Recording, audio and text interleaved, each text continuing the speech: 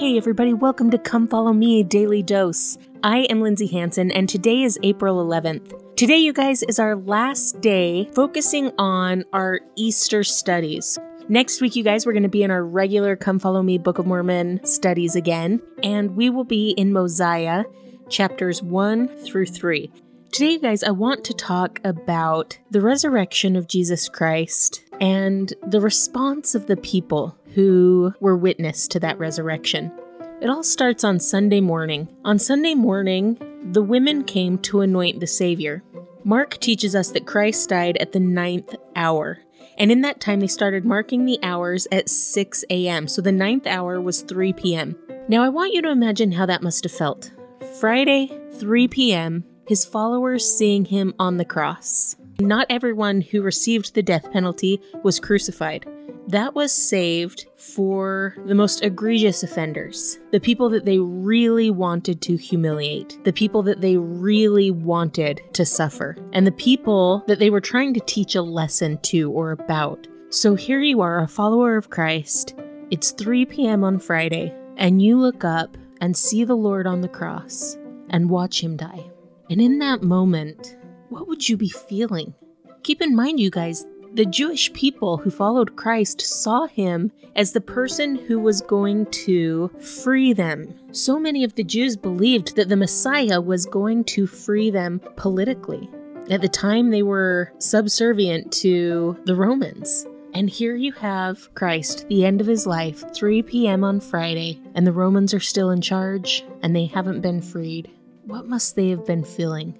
Hopelessness, despair, loss. But the thing is, they didn't understand.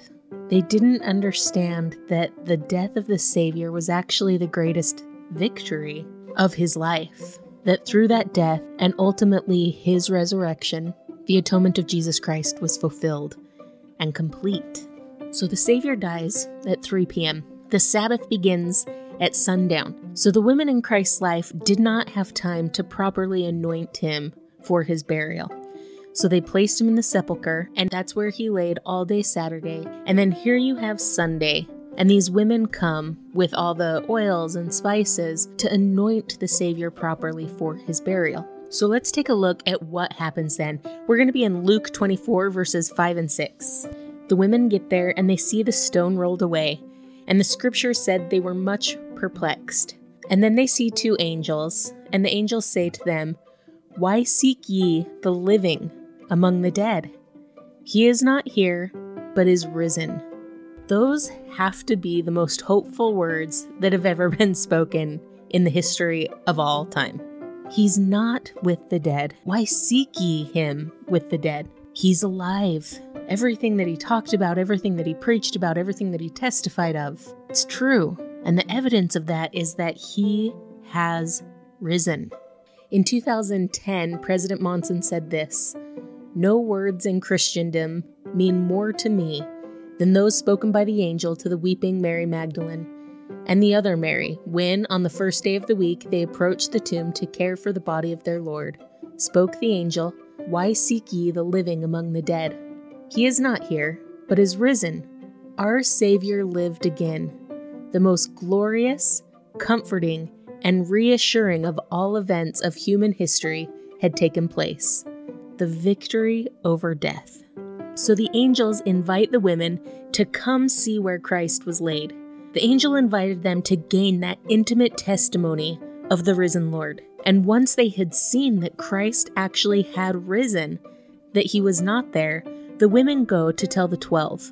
Verse 11 of chapter 24 says, "Their words seemed to them as idle tales, and they believed them not." So the women tell the 12, and the 12 couldn't believe it. They didn't understand the prophecies of the Savior when he spoke about taking his body back up again, or of the temple being rebuilt in 3 days. They didn't get it. But then I love what happens in verse 12. It's almost like a light bulb clicks for Peter. Like all of a sudden, in that moment, he gained this clarity of what the Savior had been trying to teach them about his resurrection. Look and see how Peter all of a sudden responds. It says they believed them not, and then all of a sudden 12 it says, "Then arose Peter and ran to the sepulcher." Peter ran to gain that personal testimony of the risen Christ. So my question is, how do you and I approach our moments of opportunity to receive that personal testimony of the Savior?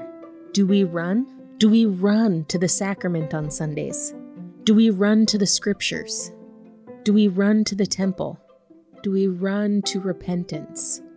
Or to those quiet moments where the Spirit can testify truth to our hearts? Do we approach those moments of testimony the same way Peter approached the sepulchre?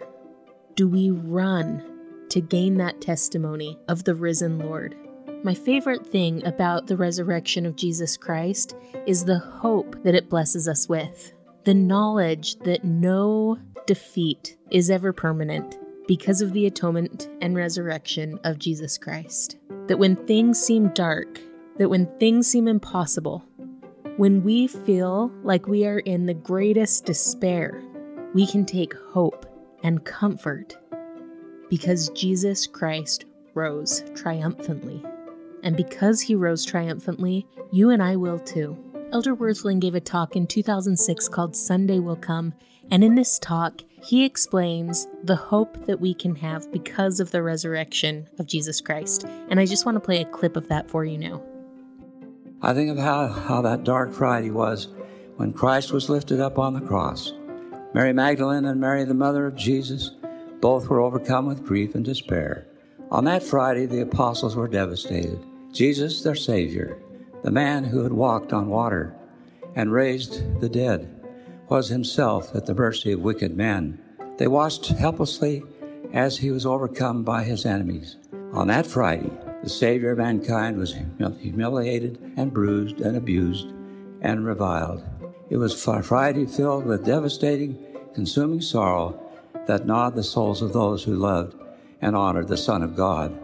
I think of all the days since the beginning of this world's history, that Friday was the darkest. But the doom of that day did not endure.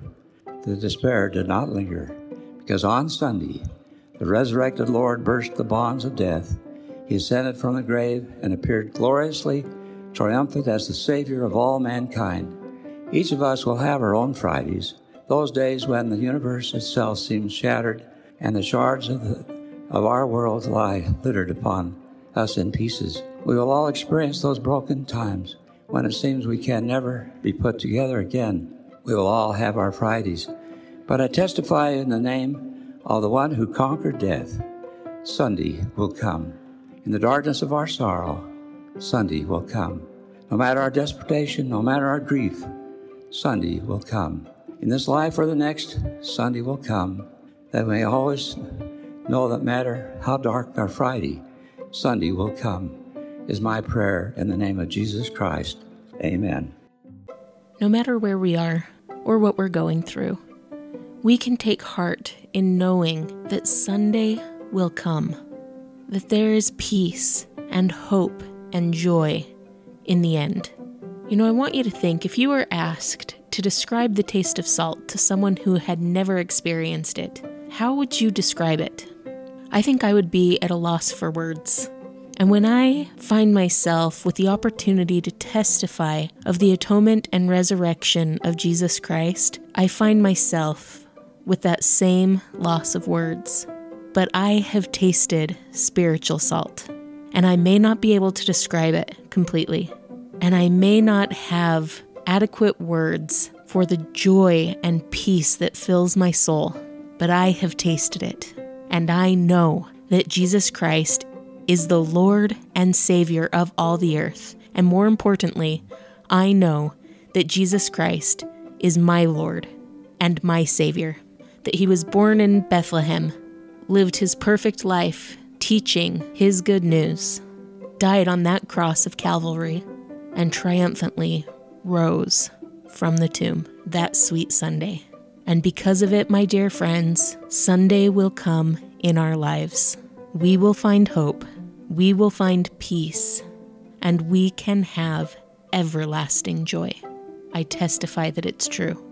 However inadequately I do it, I testify that it is true. And because it's true, you and I can rejoice.